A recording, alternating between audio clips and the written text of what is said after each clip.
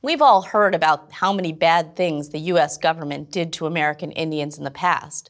But what about today?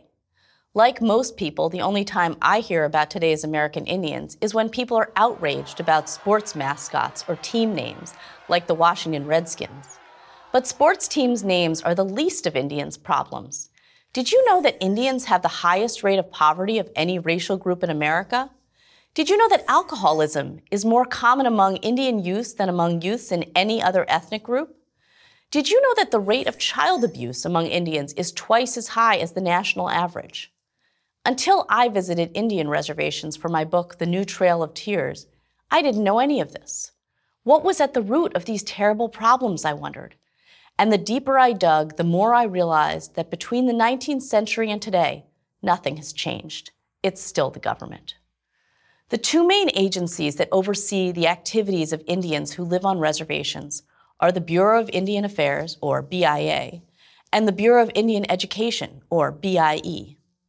Education, economic development, tribal courts, road maintenance, agriculture, and social services.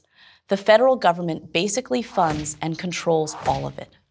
It's no wonder Indians say BIA stands for Bossing Indians Around. Together, these two agencies have combined budgets of $3 billion per year and have 9,000 employees. That's one employee for every 111 Indians on a reservation.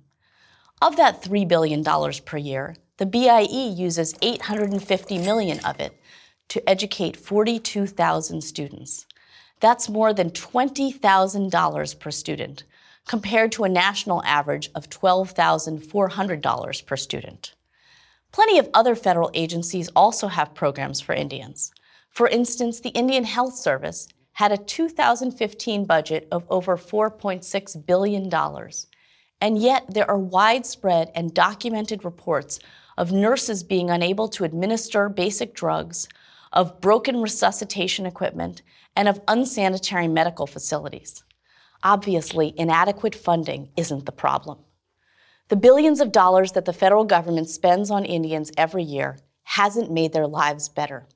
In fact, by most measures of economic and social health, the lives of American Indians are only getting worse.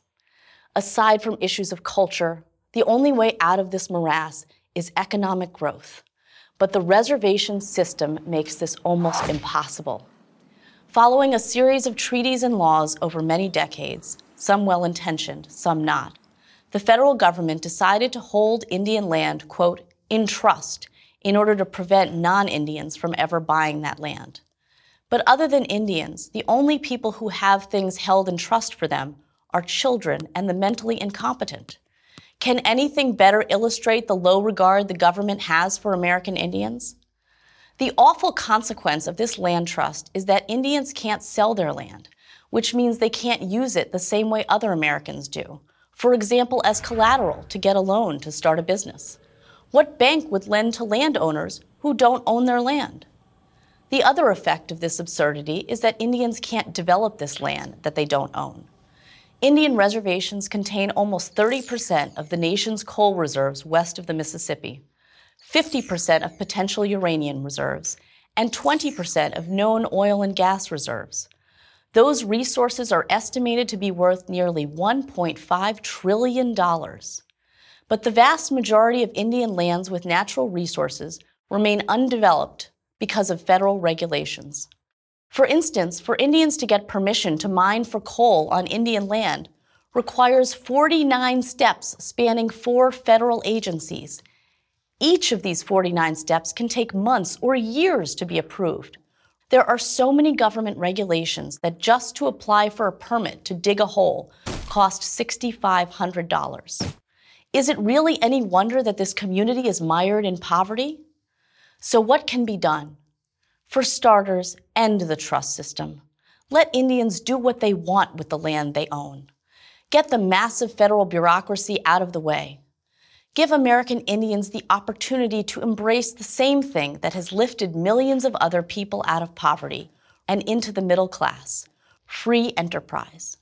It won't happen overnight, and it won't be easy, but it will do a lot more for American Indians than changing the name of the Washington Redskins. I'm Naomi Schaefer Riley for Prager University. To subscribe to our YouTube channel, click here. To help keep our videos free, donate here.